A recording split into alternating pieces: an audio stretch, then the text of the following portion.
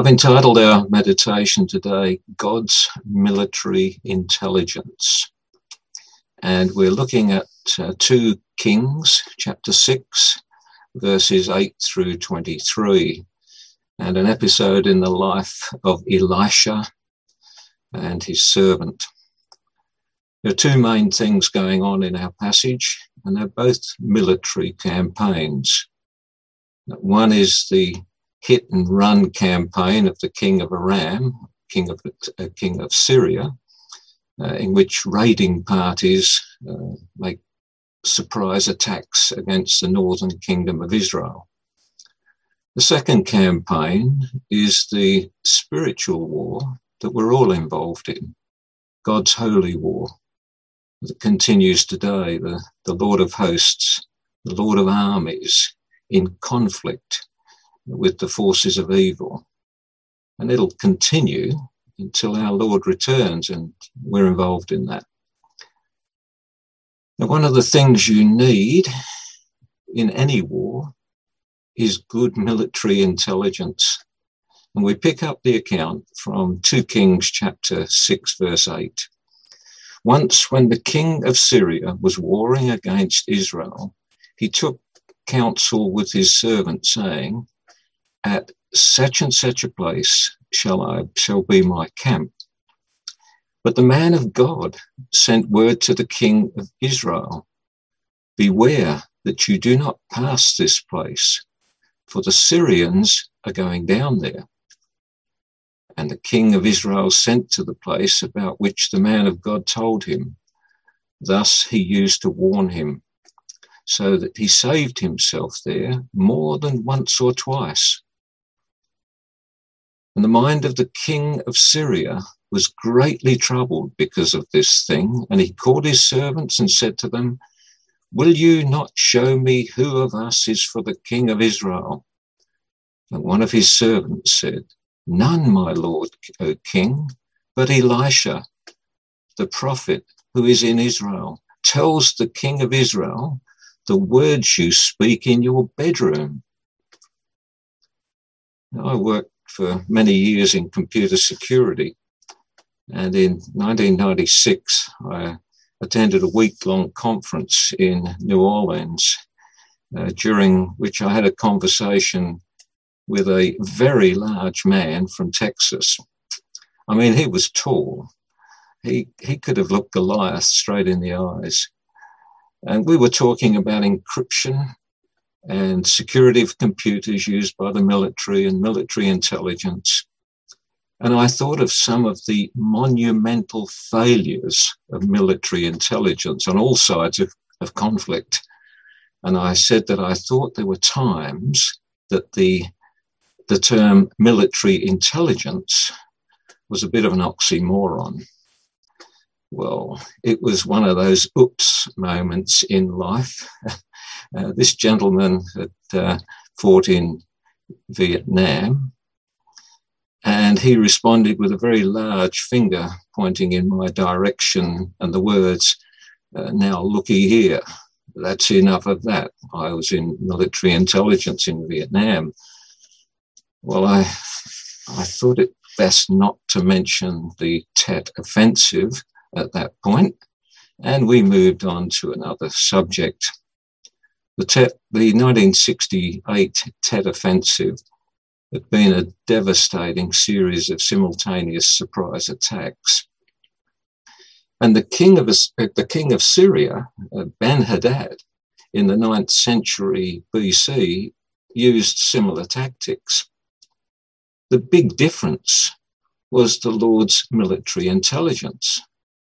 Joram, king of Israel, had many spies, but he only had one Elisha. The all-seeing, all-knowing Lord that we worship told Elisha the inmost secrets of Ben-Hadad, king of Syria. Like it says there from his own people, what you speak in your bedroom is what Elisha tells the king of Israel. And it is a great salutary reminder of our own nakedness before God as it talks about in Hebrews 4:13, that no creature is hidden from his sight, but all are naked and exposed to the eyes of him to whom we must give account. Well, having been told that Elisha had supernatural gift of broadcasting his secrets, Ben-Hadad immediately did something really stupid. And we pick that up in 2 Kings chapter 6, verse 13. And he said, "Go and see where he is, that I may send and seize him." He was told, "Behold, he is in Dothan." So he sent there horses and chariots and a great army, and they came by night and surrounded the city. You have to ask the question, hasn't he learned anything? Does he really think that he can surprise Elisha by surrounding Dothan during the night with cavalry, chariots and troops, and all that just for one man? Well, while the king of Syria is playing night war games, I wonder what the prophet Elisha is doing.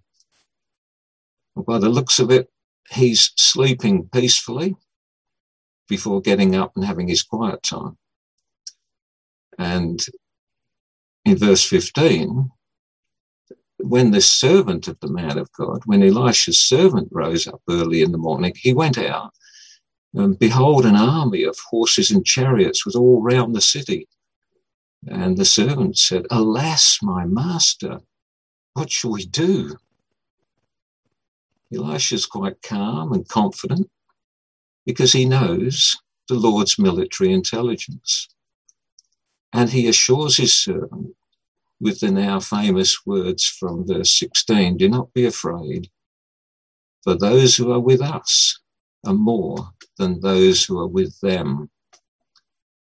And I imagine Elisha with the eyes of faith and his physical eyes wide open, inspecting the troops at his disposal. In verse 17, then Elisha prayed and said, "O Lord, please open his eyes that he may see." So the Lord opened the eyes of the young man, and he saw, and behold, the mountain was full of horses and chariots all around Elisha. And having prayed that God would open the eyes of his servant, he prays again as the Syrians move toward him, ready to attack. But this time he prays that God will close the eyes of the enemy. In verse 18, when the Syrians came down against him, Elisha prayed to the Lord and said, "Please strike this people with blindness." So he struck them with blindness in accordance with the prayer of Elisha. And then what follows in verses 19 to 23 is the most remarkable account of the Lord's deliverance. Elisha calmly meets the army on the road and offers to take them to the place where the man is that they're looking for. Elisha is the man. He's right there in front of them, that they aren't able to recognize him.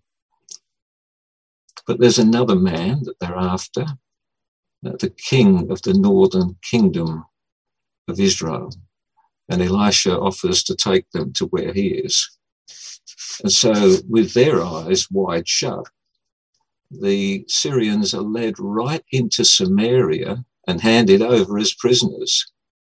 In verse 21, that the king is so excited, and he said to Elisha, "My father, shall I strike them down? Shall I strike them down?" You can feel the enthusiasm. He's ready to do the job. But no, that's not how you should treat POWs. And mercy is granted. Elisha wants to keep the main thing the main thing. They wanted peace, not perpetual war. So instead of killing them, they prepared a great feast for their enemies, and they sent them home. In verse 23 we read, "And the Syrians did not come again on raids against the land of Israel." This morning I want us to be encouraged that Elisha's God is the same God that we worship and serve. Our God has gifted us with prayer, and in prayer we seek his mind and his will, and knowing his mind and his will, may it please the Lord to let us in on his military intelligence in our local situations.